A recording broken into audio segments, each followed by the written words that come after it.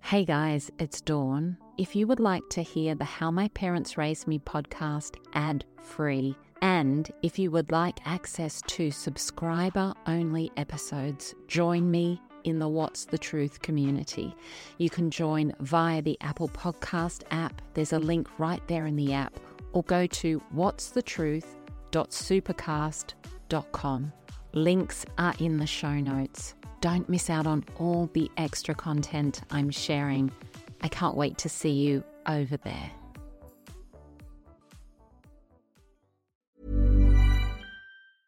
Life is full of awesome what-ifs, and some not so much, like unexpected medical costs. That's why United Healthcare provides Health Protector Guard fixed indemnity insurance plans to supplement your primary plan and help manage out-of-pocket costs. Learn more at uh1.com. Everyone knows therapy is great for solving problems, but getting therapy has its own problems too, like finding the right therapist, fitting into their schedule, and of course, the cost. Well, BetterHelp can solve those problems. It's totally online and built around your schedule. It's surprisingly affordable too. Connect with a credentialed therapist by phone, video, or online chat, all from the comfort of your home. Visit BetterHelp.com to learn more and save 10% on your first month. That's BetterHelp, H-E-L-P. Burrow's furniture is built for the way you live. From ensuring easy assembly and disassembly to honoring highly requested new colors for their award-winning seating, they always have their customers in mind. Their modular seating is made out of durable materials to last and grow with you. And with Burrow, you always get fast, free shipping. Get up to 60% off during Burrow's Memorial Day sale at burrow.com/ACAST. That's burrow.com/ACAST. burrow.com/ACAST. Definitely there was some pressure. If I look back and in hindsight, at a young age, there was this pressure for me to look like a doll, or me to be perfect, or me to be pleasing. And I don't have a daughter, I have 2 boys, but if I did have a daughter, I would probably not do that. I would probably make sure, I would be very, very careful not to, especially nowadays with social media and with what's going on out there. It's absolutely insane. But I would definitely make sure to really walk lightly around the whole beauty thing, because it can be it's not can be, it's damaging, especially when you're growing up and you're learning about yourself as a young girl.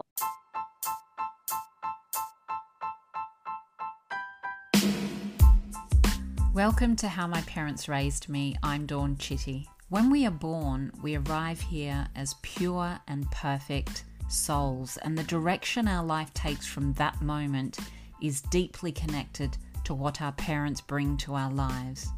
And what our parents bring to our lives is deeply connected to what their parents brought to their lives. And that's the cycle of families. I have always craved connection with real and raw stories to understand what makes you you, what makes you the absolutely unique human that you are. Stories are medicine for the soul. They can connect us and they can change the world. And so in this podcast, I'm listening to beautiful souls sharing their story.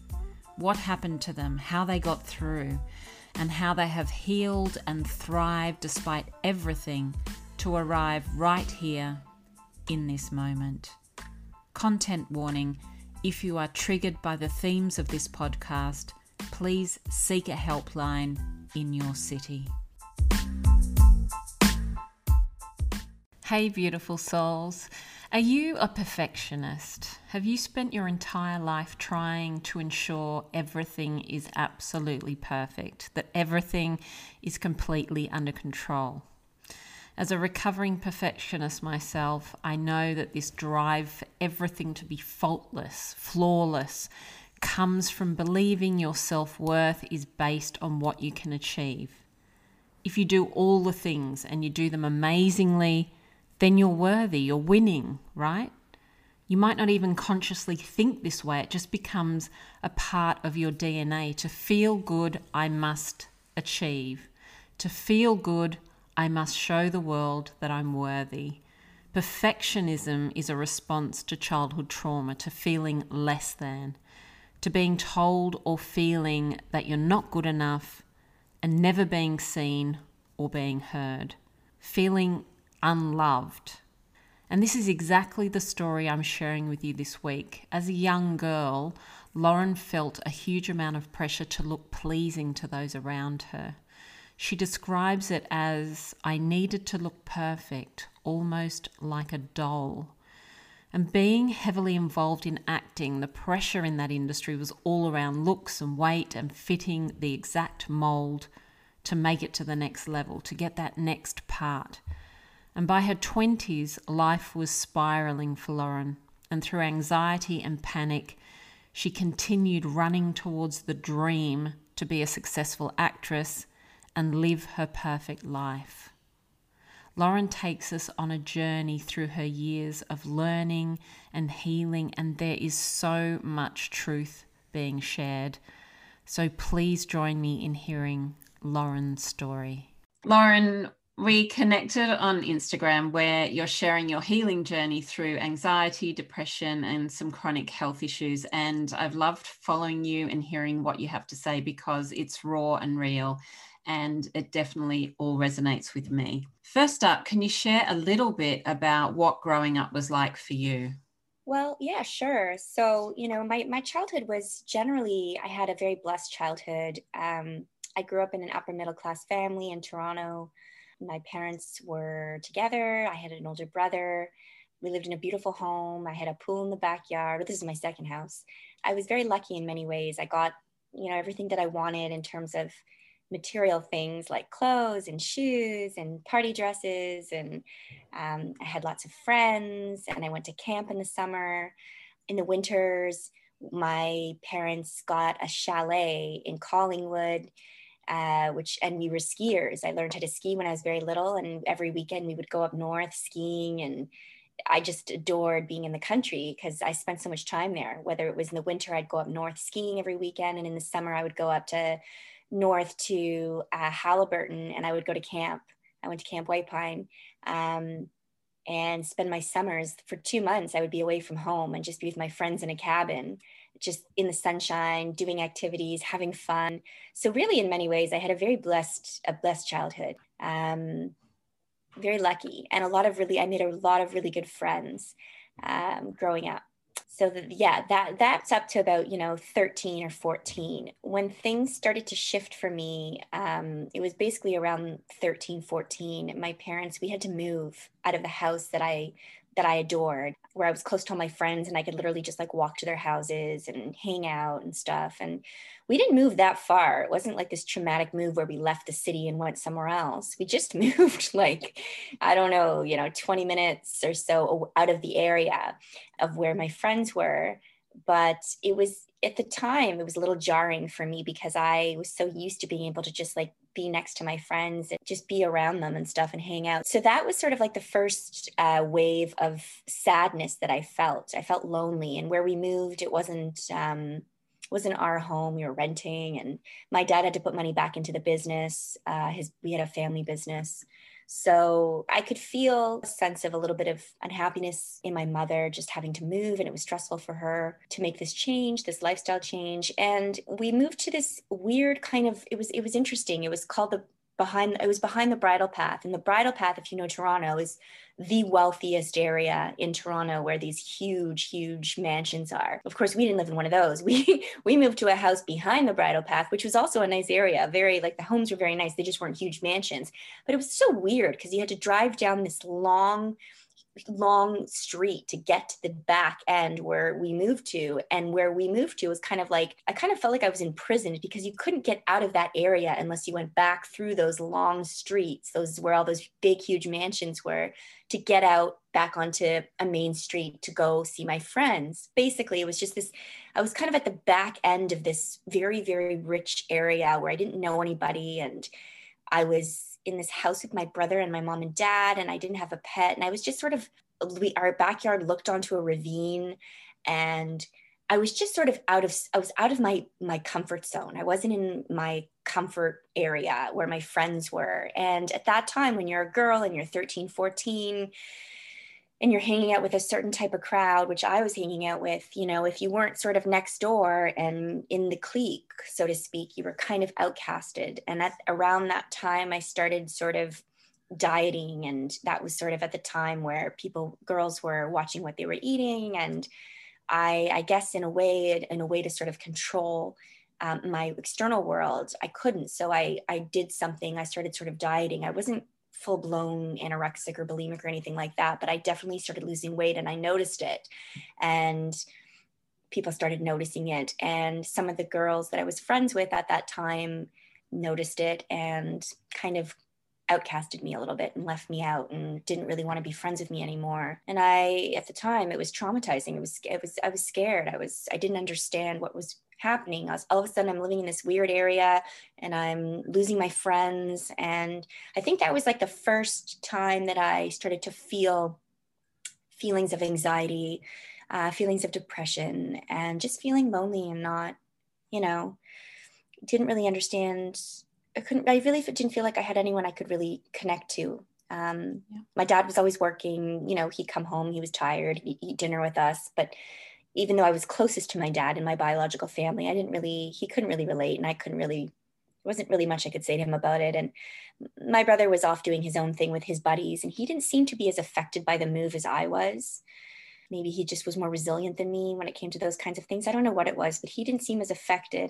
I don't know. My mom was kind of, I didn't really know what to say to my mom. I felt like she was already under stress, so I didn't really want to burden her too much. And I didn't want to upset her, and I didn't want to upset my dad. And I just sort of I guess I just internalized it. And yeah, I don't know. It was an interesting time. Yeah. So up until about 13, 14, I would say things were pretty good. And then that's when I noticed those first feelings kind of came around. Yeah. Like I tried to use my body as a way to control. Yeah. It's interesting what we do, isn't it, to take control of our life back, I guess. So you weren't really able to talk to your parents about what was happening at all? Well, I didn't even really feel like there was much to talk about. Like there wasn't anything we could do. We'd moved. We weren't moving again. We were staying there. I knew that. And it's funny, actually, now that I'm thinking about it, there was a time before that, and I'll mention it because it's interesting. When I was about 10 years old, I don't remember this. I remember a little bit, but my mom told me years later, and my mom basically told me that I had these tantrums when I was about 9 or 10, where I would just be so distraught and so upset with myself. And I would tell my mom, I'm ugly. There's something wrong with me. I look ugly. And she was nervous because she has a nervous nature, and she was scared. So she sent me to a psychiatrist at the time, who I ended up seeing years later when I had another traumatic event in my life when I was around 20. But anyways, she took me to a psychiatrist, and I was put on something, some kind of medication. I don't know what it was. I think, on it maybe for a year, maybe less. Maybe it was something to control the mood swings. I don't know. But I guess it was so uncomfortable, and it was so frightening for my parents at the time. They didn't know how to deal with it. So they sent me to a psychiatrist, and I was put on medication. Now, do I agree with that decision that they made to do that, to sort of medicalize maybe just my feelings? Maybe I was just an emotional girl. I kind of feel like that's just the way I am now when I look back in hindsight. But at the time, they just didn't have the tools to handle it. So actually, maybe it wasn't 13 or 14. It was maybe 9 or 10 where I had that first kind of like, something's wrong with me and I don't like what I see in the mirror.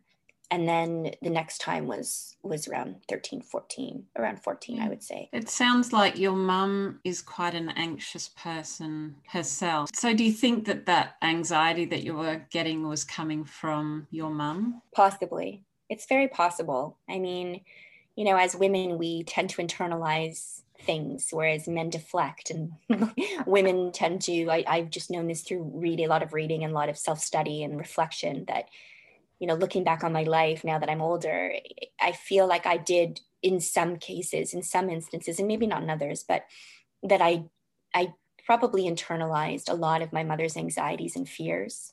And even though they weren't my own, they became my own through just conditioning. And so, yeah, it's very possible. My mother was very, and still is, but she was a model when she was younger, and she was extremely beautiful, like just absolutely beautiful.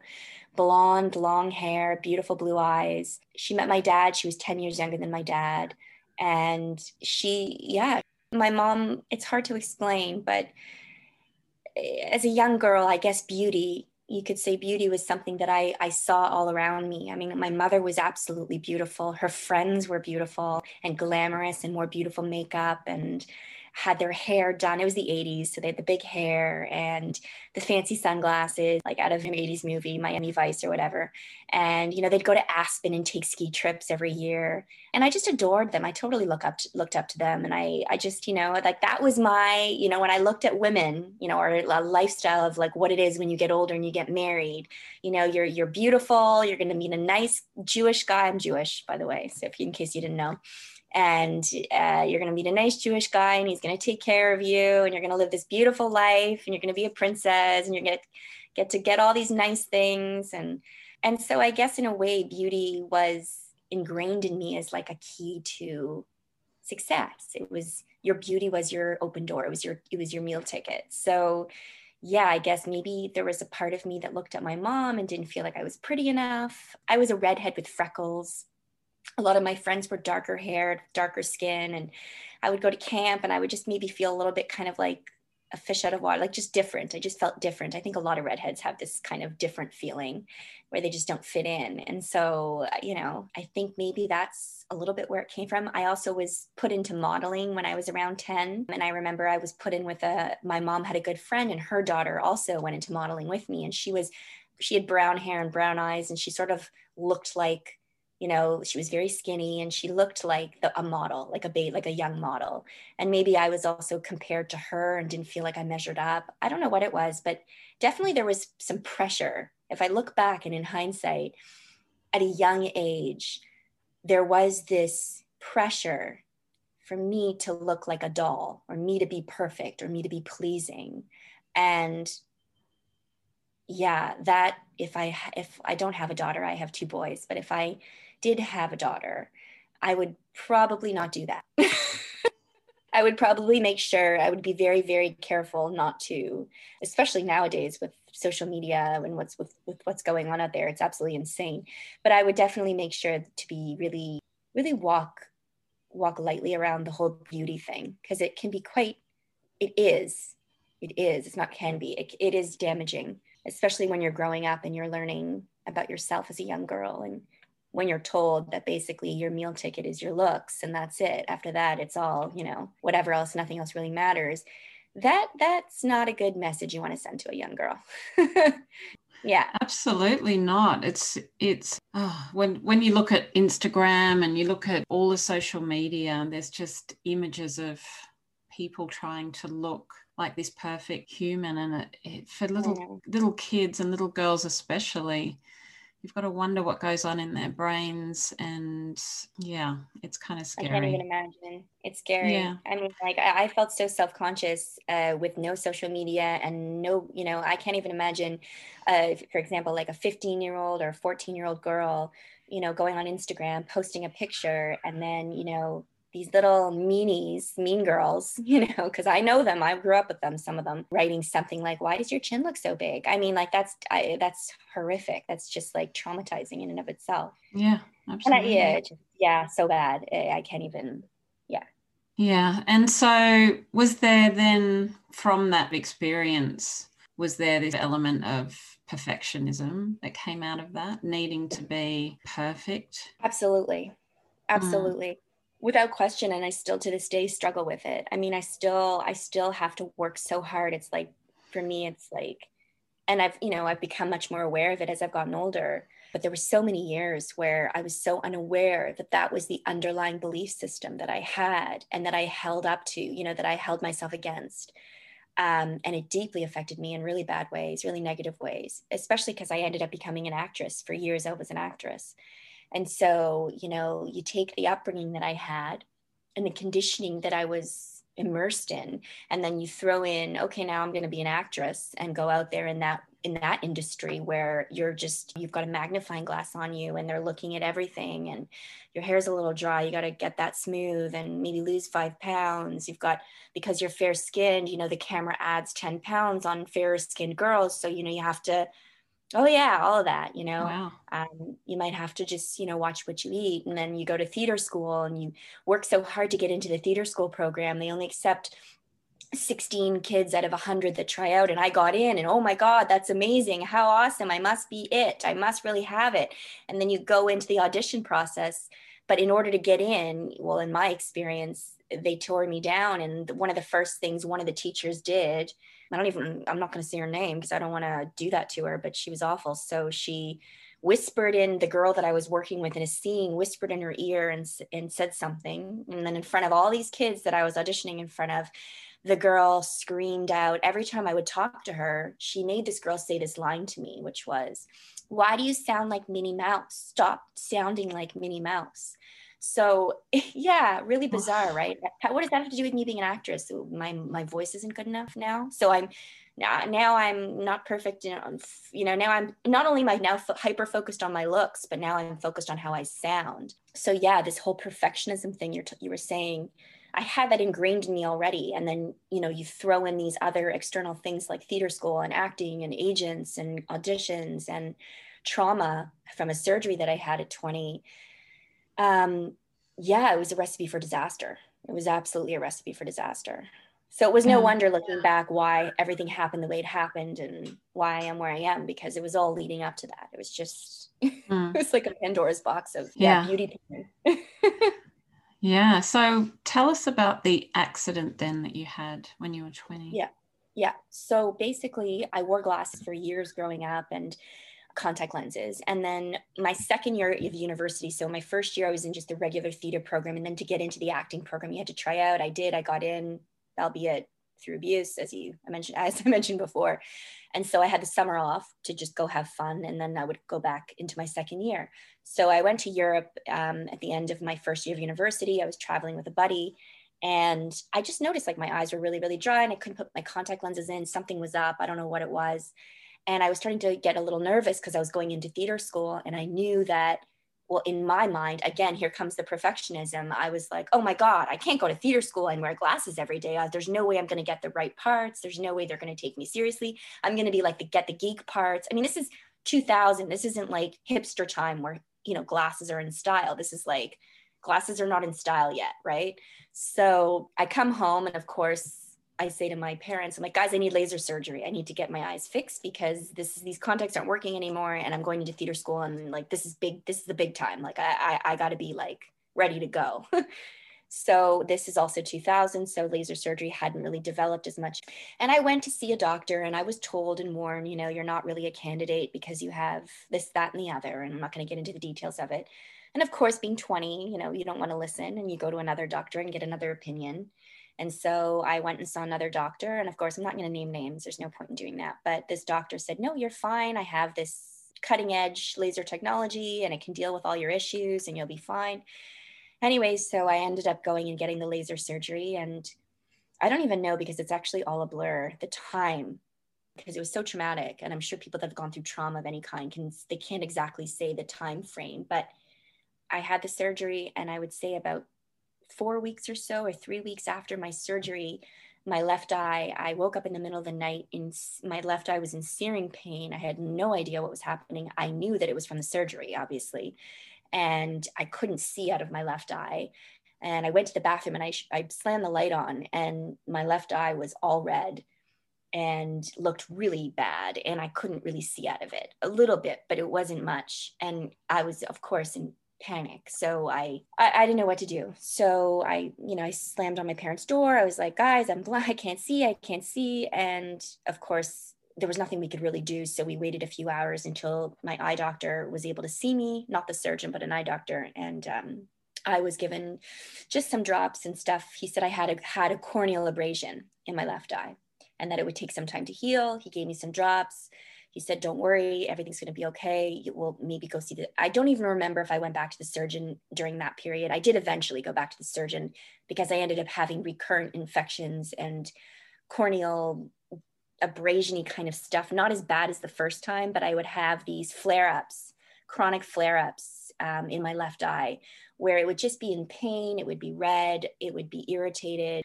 It didn't matter how much they told me to you just have to put a nice warm towel on it and soak it. It's the oils or whatever. You have blepharitis, you have corneal dermatitis, you have this, you have that. I don't know. They gave me all these different weird names.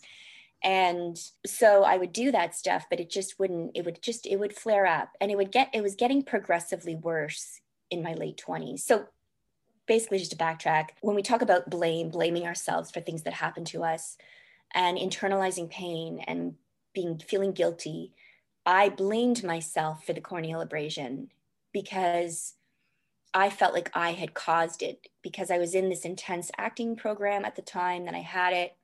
And I was trying really hard to please the teachers and do what they wanted me to do. And there was one activity that my movement teacher was having us do stuff with our eyes closed in the movement class. And we had to kind of like delve into our deep, dark swamps. And I had just had a surgery, and I asked her if I could just kind of maybe do it on the side or take a breather or maybe not do that. But she basically said, I had to do it. So I did it. And I had this one day where I guess I was so angry, and so not angry, but fearful and scared and trying so hard and feeling like I was failing in this movement class because I felt very conscious of the eye stuff.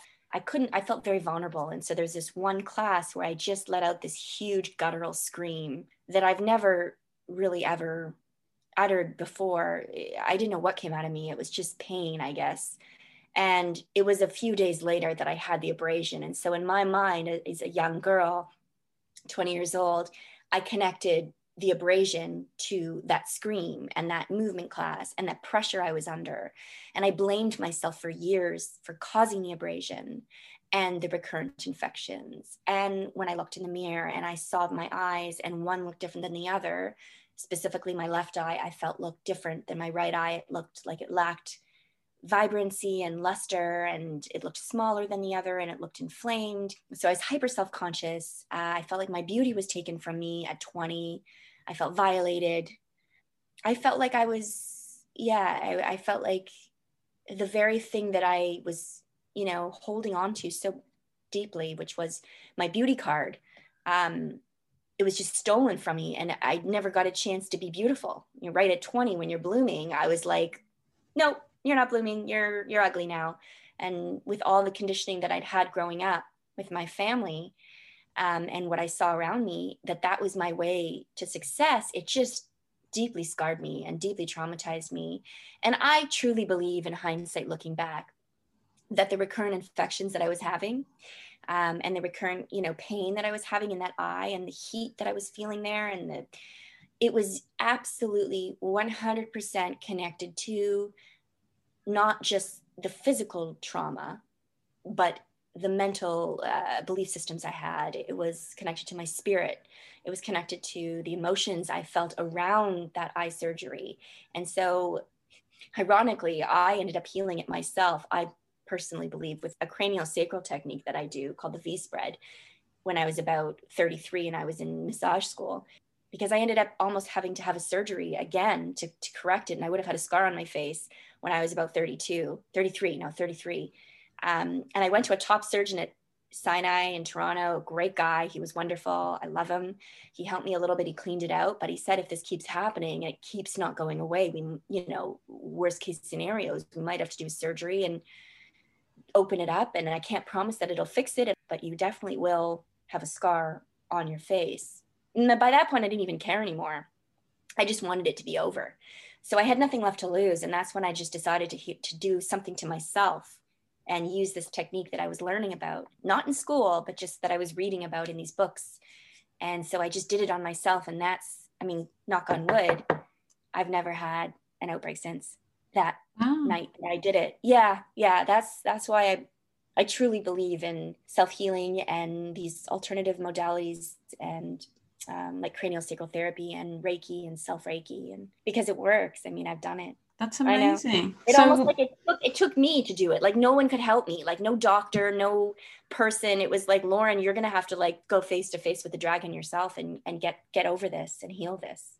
And I did. That's amazing. So was it pain that you were experiencing, or was it constant infections? Yeah. Okay. So to be clear, so the first time I had the abrasion, it was pain and redness, and I couldn't see out of the eye. When I had the corneal abrasion that blinded that eye. Once my vision came back and things kind of went back to normal, it would be okay, let's say for a few months or something. And then all of a sudden I would have this flare up where I would my eye would just feel like there was sand in my eye all the time. You know, when you go to the beach and you get sand in your eye, and you're trying to like knock it out, or you're wearing mascara and you feel like there's like an eyelash in your eye. That's sort of like what I had going on, and it just wouldn't go away. Yeah, they would tell me to do things to help clear the whatever. And they would say, don't wear makeup. It's like, yeah, okay, I'm going to go to an audition and not wear mascara. Yeah, right. Okay, sure. But yeah, no, it was constant. And then it would go away. And it was almost like once I was done theater school, there was a period of calm in my mid-20s where it wasn't really around that much, or from what I remember, although it was hard to remember much because I was partying so much and doing copious amounts of cocaine to try to numb the pain. But it was around, it started to get, I went through a period again around 26, 27 where it would flare, and then it would go away, and then it would flare. And then around 29, I had a bad flare, and I took some antibiotics because I went to the hospital and they said, you need antibiotics. It's your skin around your eyelid. Took the antibiotics, and then that sent me into another spiral because it affected my digestive system. And that's what started that whole journey. Oh, yeah. Yeah. Once you start with one thing, it's kind of like just snowballs. Oh, yeah. Oh, wow. It's just a spiral of like pain.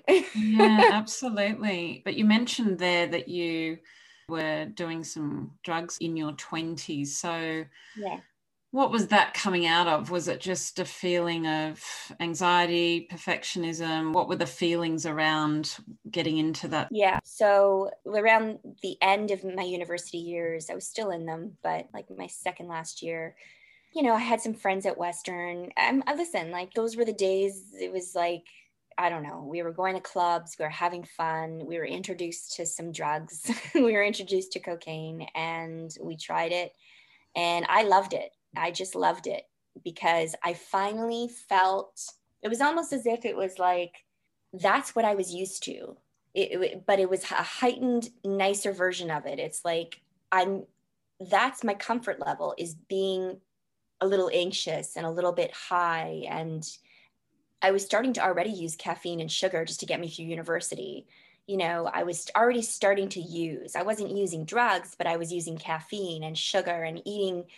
I was eating my emotions. I was eating, you know. And then when I got into the party scene in my, you know, 23, 24, 25, I would say, now I don't need to eat. I can just snort some cocaine and boom, I'm ready to go. And my insecurities kind of went away for a bit, and I was numb and I was high and I felt confident and I had energy. And so, yeah, cocaine was, it was sort of, I guess you could say, a survival tool, like just to get me through those early years of trauma that I experienced and just to kind of put it behind me. It was a way almost to be just kind of like, can I swear on these things? Is it okay to swear? Yeah. It was a way to just kind of be like, fuck you, theater school, fuck you, like surgery, fuck being out of control and helpless. I finally have some power back. I'm going to do this line and I'm going to go out there and I'm going to order a drink and I'm going to dance and move my body and flirt with guys and go to some after hours and party with my girls. And I'm going to get some power back. It was me trying to sort of control my environment, me trying to control my world, because I didn't feel like I had any control or any power in my life, in my career as an actress, in my family. I didn't feel in control of much. And I was in deep pain. And the drugs, it was just a way to cover it, Band-Aid the problem. Yeah. This is Paige, the co-host of Giggly Squad, and I want to tell you about a company that I've been loving, Olive & June. Olive & June gives you everything that you need for a salon-quality manicure in one box. And if you break it down, it really comes out to $2 a manicure, which is absolutely insane. It's also so easy to get salon-worthy nails at home with Olive & June. The difference between how your nails used to look when you did them yourself and now with the Mani system is a complete game changer. The best thing about Olive & June, too, is it's a quick dry. Dries in about 1 minute, lasts for 5 days, and full coverage in up to 1 to 2 coats. Visit oliveandjune.com/perfectmani20 for 20% off your first system. That's oliveandjune.com/perfectmani20 for 20% off your first system. Burrow's furniture is built for the way you live. From ensuring easy assembly and disassembly to honoring highly requested new colors for their award-winning seating, they always have their customers in mind. Their modular seating is made out of durable materials to last and grow with you. And with Burrow, you always get fast, free shipping. Get up to 60% off during Burrow's Memorial Day sale at burrow.com/ACAST. That's burrow.com/ACAST. burrow.com/ACAST. And do you think you realize all of those things at that time? You don't realize these things until you look back sometimes, do you? That's what was happening. Yeah, you know what I did realize is when I would come down, like the come down was so excruciatingly painful for me, so that I would always want more, so that I didn't have to feel those feelings. So that's what I noticed. Because I mean, if you've never done cocaine, don't do it. But the thing with it is you get the high and then you get the crash, and the crash is called a crash because all those feelings you're trying to numb out and not feel, you're going to start feeling heightened in a heightened sense when you start coming down. And so that's what would happen to me, is I would start to feel those insecurities, those fears would come back really strong. Those, that feeling of, oh no, here we go. And so I would want to take another line just to avoid it. So yeah, no, I think definitely there was a part of me that absolutely, because I'm a very conscious person, and I think I've always had it in me, this feeling of being an observer. Like I'm here in my body, but I'm also sort of outside my body observing what's happening. So I definitely knew there was a part of me that knew exactly what I was doing. I just didn't care. It was just like I was in survival mode. It didn't matter. I wasn't anywhere in that place of I can really step back and reflect and look back and, no, I was just in get me through this with some dignity, some power, whatever. I was grabbing onto straws. So yeah, no, I wasn't even a place where that was even relevant. It was just get me through, let me survive this. And it's just, there's no kind of self-love, self-worth. It's like in those situations, we're just trying to fill ourselves with anything, aren't we? We're trying to fill up that deep hole that we've got inside us that is just screaming out for some sort of help, I suppose. Because I know that, because I've been there myself. I know. You look back and you're like, wow, it's a full-on time. What changed? How did you get out of that? Well, it really did take in my situation, and my situation with my personality type, the only thing that would get me, I think, out of it was just exhaustion and fed upness and just surrender, because I just wasn't willing to give up the dream. I wanted to continue being an actor, even though everything in the universe was telling me not to, whether it was my lifestyle, partying, just to get through, not being prepared for my auditions, being hungover, totally sabotaging my talent, not feeling pretty enough, not feeling talented enough, not feeling smart enough, not feeling whatever enough, but still like in denial of that and just like going, yeah, but I can do this. If I just push through, if I just keep controlling, if I keep, I don't know what I was thinking. Honestly, I was in my 20s. You're crazy in your 20s, but it really did take the car accident at 30. That was the thing that turned it all around for me. That was the thing that was like, okay, Lauren, if this is what it takes to get you to wake up and start taking care of yourself, then fine, we're going to manifest a car accident, because nothing else would have taken me down. Nothing, not even the teacher that I went to. So I'll just lead you up to the car accident and then like how it all kind of fell apart. Because I was actually just writing my first blog podcast thing and it came up anyway. So I'm like, oh, it's fresh in my head. So basically, I went on the doxycycline. I couldn't go to the bathroom. My digestion was all messed up now from all of those years of the infections with my eye. I started to really just, okay, I'm going to slow down with the partying. I'm going to take care of myself. I did a series of colonics. I cut out wheat, dairy, gluten, caffeine, sugar. I started juicing and just taking care of myself better, and taking a lot of probiotics. And I started to see my body get back into a place of balance. And I started to really see that, hey, just as much as I can sabotage myself and do mean things to myself and, reap the rewards of that, I can also do good things for my body and reap the rewards of that. And so I started to kind of get on the health bandwagon, and I was feeling momentum, and I was about 28 or 29, and I was taking acting classes that were feeling a little bit more empowered. I was in I would say from like 27 to 30, I was in this kind of halo of like a golden age of maybe I can do this. I'm taking better care of myself. I'm not partying as much anymore. I'm juicing. I'm doing colonics. I still smoke, but not as much. I've quit a couple times, like that kind of stuff. And it was right around, I just turned 30, and I was producing and starring in a play. And it was 2 days before my show, my opening of my show.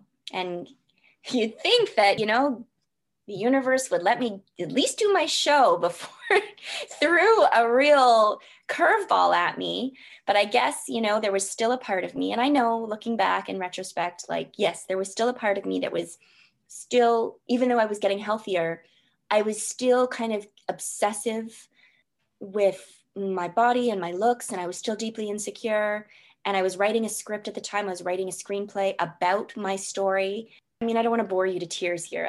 I'll just get to the point in a nutshell. So there was a lot of stuff happening between 27 and 30. And I was writing, I was in a really huge creative space where it was a golden age for me. I was really breaking through. But underneath that, in terms of everybody looking at me, they would say, oh my God, Lauren, you're just thriving right now. You've just landed this amazing agent who's like killer, like the best agent in Toronto. You're writing a screenplay. You're taking this great acting course. You're producing and starring in a play. You're going to try and get an agent in LA and a voice agent. Because actually the voice, even though it was this thing that they made fun of when I was little, it was actually the thing when I got out of theater school that I did really well with. I did a lot of voiceover stuff. So, from the outside in, I bought a house with, of course, the help of other people. So it wasn't just me. So from the outside looking in, my life looked great. But underneath that, there was still this little girl, this 20-year-old, this 16-year-old, this 13-year-old who still felt so inadequate and still felt so fucked up, and was still trying to maneuver and control and push and not let the universe just guide her. She was still needing and holding on so hard. And I was racing home on my bicycle. This was 2 days before my show. I had just been in Kensington Market getting peanut butter and stuff and Smarties and stuff. We were rehearsing. So I was bringing some snacks to my house because we were all rehearsing at my house. And I was on my bicycle. I was 2 seconds from my house. And I was so happy. I was listening to this new band that I love, Beach House. And I was on my bike and I wasn't paying attention. I was unaware of my surroundings because I was so hyper-focused on getting home and getting into my audition and getting the agent and getting this, that I just lost track of the present moment and where I was in space and time. And I was swerving and I literally collided into a car and ping-ponged off the car, bounced off the pavement, splattered my peanut butter, which I thought was my guts, like all over the pavement. And the first thing, of course, that I said, even though a car hit me, was, oh my God, I'm so sorry. I'm so sorry. Yeah. I was still apologizing. Yeah. You know? Yeah. I was still like, I'm so sorry that happened. Are you okay? Like, it wasn't like you're the one on the ground. The ambulance is coming to get you and put you on a stretcher. And I'm like, oh my God, I have to put on a show in 2 days. I wasn't sure if I was dead or alive. I'm like, am I okay? Like, I have to put on a play. I've got things to do. Like, I got to go. Like, this is very inconvenient. So it's just like, Lauren, slow the fuck down. But like, no, nothing would slow me down. So, I broke my scaphoid bone. I think I chipped my elbow. I had a cast on for 8 weeks. I was limping. I could barely move the side of my body. I couldn't go to the bathroom again. So all that progress I had made with my cleansing and my colonics was out the window. And I was like hobbling like a deer in the headlights, like completely in shock. But of course, me being me, it's just like, I got to play. I produced it. I got to star in it. The show must go on. Let's go. And I did the play. And actually the play did turn out okay, even though I was hobbling around and I was just really not all there. It did do okay. And then, of course, you would think after the play was over, you would think that I would rest and take care of myself and maybe go to physio or go get some massages or just, maybe just rest, like just sleep. And, you know, like an animal does when they're wounded, they go in a cave and they like lick their wounds. I didn't. I was like, oh, well, there's no time for that. And I hurled myself into an acting intensive with a teacher who I will not name, who basically took my trauma and what she saw as my vulnerabilities and my insecurities. And I don't want to go into too much detail about it, but she basically, if nothing else had stopped me, the car accident, you know, the theater school, the auditions, the drugs, the corneal abrasion, the insecurities, my upbringing, whatever, that sure did. That did it. I was so depleted by that point and so run down and exhausted. And she took my biggest insecurity, which was my eye. And she basically, among many other sort of weird manipulative things she did, she basically stood me up in front of my peers, about 30 other students that were in this acting class, and decided to basically pick and poke at me until she figured out what it was. And then she basically said in front of the class something that I'm not going to say, but basically she went right into the heart of the wound and took a knife and stabbed it. And I collapsed on the floor. And then she said, get back up. You're not going to collapse. Get back up. It was like, you know, tough love. Get up, you know, and made me, you know, humiliated me basically in front of everybody. And so after that, I did a few more classes with her because that's the kind of lack of love I guess I had for myself. And then after that, I was done and I never acted again. I quit acting and I decided to take another path. And that was what led me on to the next chapter of my life, which was the healing path. And then stories, I could go on, but I'll just leave it at that for now. Yeah. Wow. Yeah. Wow. I just stopped. Yeah. Oh my gosh. That's a lot. That's a Yeah, lot. Oh, wow. I know. And then this person comes along at the end and just sticks the knife in. It's just, yeah, right in the wound. Yeah. Yeah. And that sort of happens, doesn't it, when we really don't give a shit about ourselves, you know, like it just ends up happening to us because, I don't know, I think people can just see that we're such a victim in the end. Yeah. Oh, she could see it miles away. She saw right through it. And the thing with that screwed me up so bad for so long after that was that it was so manipulative because she would look me in the eyes and say, you're brilliant, you're talented, you've got like that kind of talent that I can't teach. But then in the next breath, she would say something so hurtful and so insulting and so humiliating that after that, I was done. I was like, I went to LA to try and get this agent, but I didn't even care. Like, I didn't even end up meeting up with them. And I ended up just walking through the hills of like California and met someone and just trailed to San Francisco. And then the dream just died. It was over for me. And honestly, for years after that, I wondered, and I don't even still have the answer. I don't even know. And that's why I try not to judge as things being good or bad. They just are. Was she a gift to me in some way? I truly do believe in some weird kind of way she was a gift, even though I don't think she meant it to be a gift, because I just think what her intentions were cruel. I think that's really cruel what she did, and I would never wish that on anyone else. But in some ways, it knocked me down in a way that I had no choice but to re-examine my life and where I was at and what I was doing and decide, okay, is this something I want to keep doing to myself? Or do I want to keep abusing myself? Or do I want to take a different path? And that was the thing, that the car accident combined with her and those classes, it was just like a perfect storm of just, I'm going to change my story now and do something different. Yeah. And I don't regret it. I really don't. I don't at all. Yeah. I think it's just sometimes you just get punched in the face so many times over and over and over, don't you? And then you just go, actually, maybe this is the wrong way. I've actually meant to go do something else. And I've noticed it in my own life. Sometimes I just think it's like it just doesn't work when you're going down the wrong path. And you have to get to a point where you say, okay, what am I actually meant to be doing? So you went and studied some different things in health. What do you think are the things that have really helped you in that healing journey? Yeah. Well, one of the things that helped me was just going with something that felt right to me and just trusting my own instinct with that. So, and not pushing and letting life happen and not trying to control it. So after that experience with the teacher and with the car accident, I got into a master's program for drama therapy. I'm like, well, you know what? I'm not going to be an actor because that business sucks. But I think maybe I've got a gift with using my education and my knowledge of acting and therapy as a way to heal myself and heal others in a wholesome, nice, kind way. And so I got into the program again, yay, prestigious. I got into a master's program in drama therapy. But of course, before I was going to go and do that, I decided I was going to go to Gainesville, Florida, because there was a body therapy called myofascial release specific for people that had trouble getting pregnant, people that had been in accidents, people that had bowel obstructions. And I had digestive issues, and my periods after the accident were like non-existent. I was kind of concerned, even though I wasn't having a baby at the time or trying to have a baby.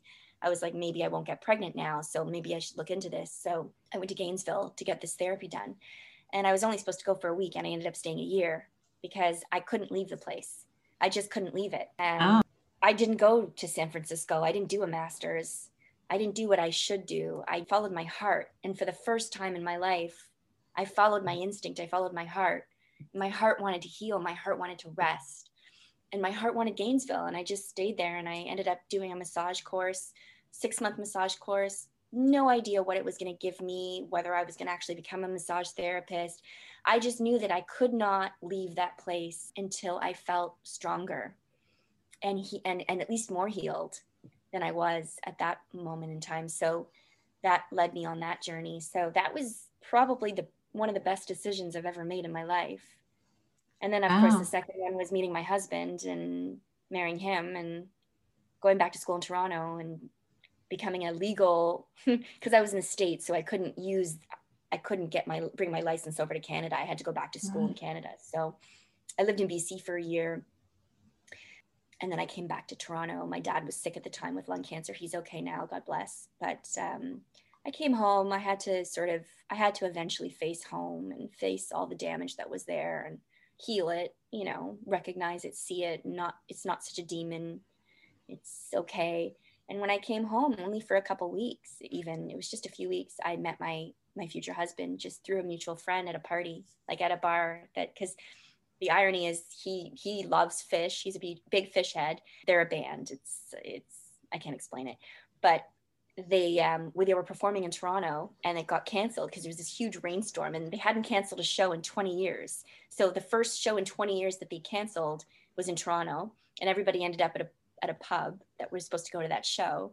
And I ended up bumping into some people I knew, and they knew this guy I didn't know. I'd never met him, and I met him and I had chemistry with him. And on Facebook, I added him, and I'm like, we should go for a drink sometime, or to go for dinner and hang out. And that's how it started. And I came back home. I moved back home to Toronto and went back to school and met him and got pregnant and got married and had 2 boys and got a house, and now I'm all like boring and normal. I love that, because you just did that for yourself when you just decided to follow your heart. Yeah. How would you explain to somebody how they can do that? I mean, what do you change about yourself from being so perfectionist, so driven in that way, and then really following your heart? How do you explain that to somebody? I just hope, I guess the reason I do what I do is that's the thing. I want to help people. I want to lead people down a healing path, whatever that is for them. I don't wish the pain that I went through on anybody. I would hope that people would be able to make those decisions without going through what I went through. But if by chance people are going through that and they're listening to this and they hear what I'm saying and they're resonating with it, I would say, stop doing what you think you should be doing, or what maybe your family has conditioned you to think you should be doing. Don't go after the diplomas and the letters and I got to be a doctor because that's what my family wants for me, or that's my thing. That's what I've always planned. Life is always changing, and we can change our minds at any time. We don't have to keep going if the path feels hard and it hurts us. I kept going, way longer than I needed to, Well, no, for my path, that's what was needed. I needed to go that long in order to finally be like, no, I don't want to do this anymore. But I had those inklings, I had those messages in my life, kind of like, this isn't for you. This is hurting you. This makes you feel bad about yourself. These people are mean. Like, this industry is shitty. Like, this isn't you. But I ignored it. I numbed it. I tried to overcome it. You shouldn't have to try to overcome things. You should just feel good. Like, it should just be natural. And if people in your life are making you feel like shit, if your career is making you feel like shit, don't do it. And don't be around those people that are mean. Go find your tribe. Go find your people. The funny thing is that I always thought I was going to be an actress ever since I was a little girl. And that was my dream for a long, long time. And now being in this profession, which is being a massage therapist, being a body worker, doing Reiki, doing cranial, helping people, it feels so much more natural for me to be in this career. And I've been in it now for, off and on, because I had kids and everything, for 10 years. But if someone were to have said to me when I was 16, 20, 22, you're going to end up being like a massage therapist and you're going to love it, I would have been like, yeah, right. Are you crazy? That sounds so not glamorous. No. I get the massages. I don't give the massages. I once went to my dad like a few years before I actually did the massage therapy. And I'm like, Dad, I think on the side, while I do my acting, I'll give massages. Maybe I'll just go to massage school and get a massage license. And he was just like, what? Because it didn't even occur to him that his daughter would want to do something like that, or that was her path. Like, no, she gets massage. She doesn't give massage. So, okay, here's the kernel of what I'm trying to get at is get out of your own way. Like, you think in your mind, you have these beliefs that you're supposed to be something, or that you're destined for a certain life or lifestyle or whatever it is, that it's predestined for you, when there could be something out there that you completely have no idea is for you. And it can completely change your life and radically heal you in ways that you could never have imagined for yourself. We actually think so small sometimes. We just have this tunnel vision of what we think our life is supposed to look like. When we lift the veil, there's this whole other world, and it's overwhelming, but in a really good way. It's really exciting. And don't limit and don't play small, and don't limit your ideas of who you think you are, because who you really are is infinite and divine and endless. And you can be good at many things, not just one thing. So your life isn't over just because your career ends, or you lose your job, or you get sick, or you have an accident, or you have a trauma. It's just beginning. It's just a different chapter. So just roll with it. Yeah, I would say just roll with it and just flow with it, and don't try to fight the stream. Just go where it wants to take you. When I went where the stream wanted to take me, which was to Gainesville, and I surrendered to the flow, and I just said, okay, my God, I'm in your hands. Show me the light. And when I did that, and I just put my faith in something greater than myself, my life opened up for me in ways, and healed in ways I could never have planned had I been the maestro the whole time. Yeah, I love all of that. It's such good advice, and it's so beautiful. It's also beautiful. You have two beautiful boys. Yeah. What gifts are you giving to them for their childhood that you think are really important things? Yeah. Well, I just want them to be kids. I want them to have their innocence. I want them to enjoy their lives and be themselves. I don't want to put any sort of conditions on them or belief systems on them. I want them to stay pure, and I want them to be authentic. And I want to just encourage that. I want to give them choices. I don't want them to feel like they're living their life for me. I don't want them to feel like they have to impress or please me.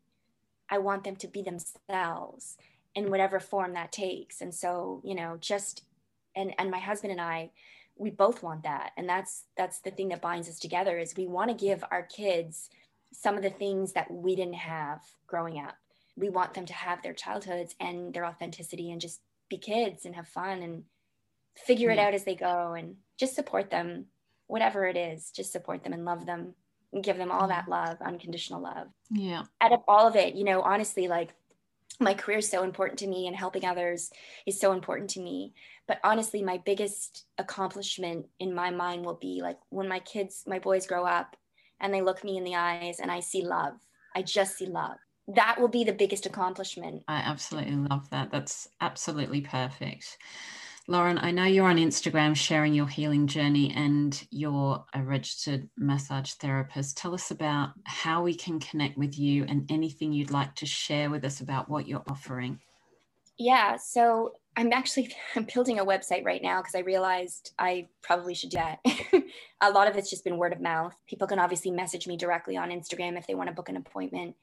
I work part-time at a clinic and I work part-time at home. The options are they can either see me at the clinic 2 days a week. Wednesdays and Fridays I'm at the clinic, and Tuesdays and Thursdays I'm at home.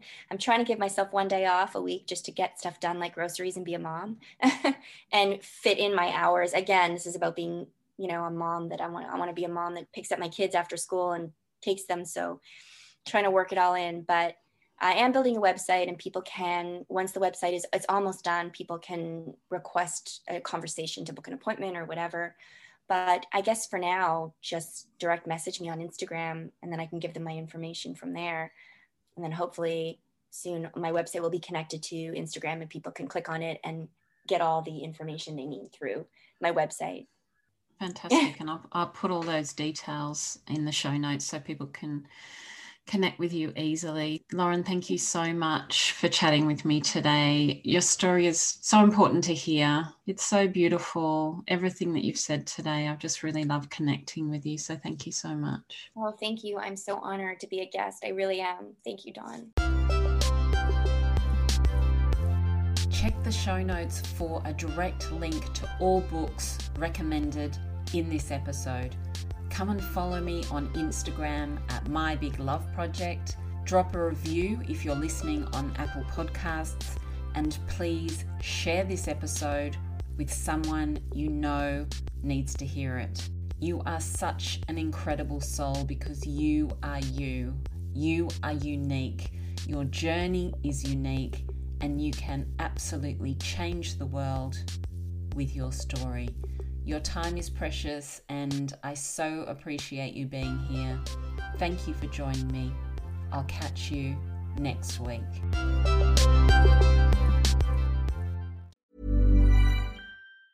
Mom deserves the best, and there's no better place to shop for Mother's Day than Whole Foods Market. They're your destination for unbeatable savings, from premium gifts to show-stopping flowers and irresistible desserts. Start by saving 33% with Prime on all body care and candles. Then get a 15-stem bunch of tulips for just $9.99 each with Prime. Round out Mom's menu with festive rosé, irresistible berry chantilly cake, and more special treats. Come celebrate Mother's Day at Whole Foods Market.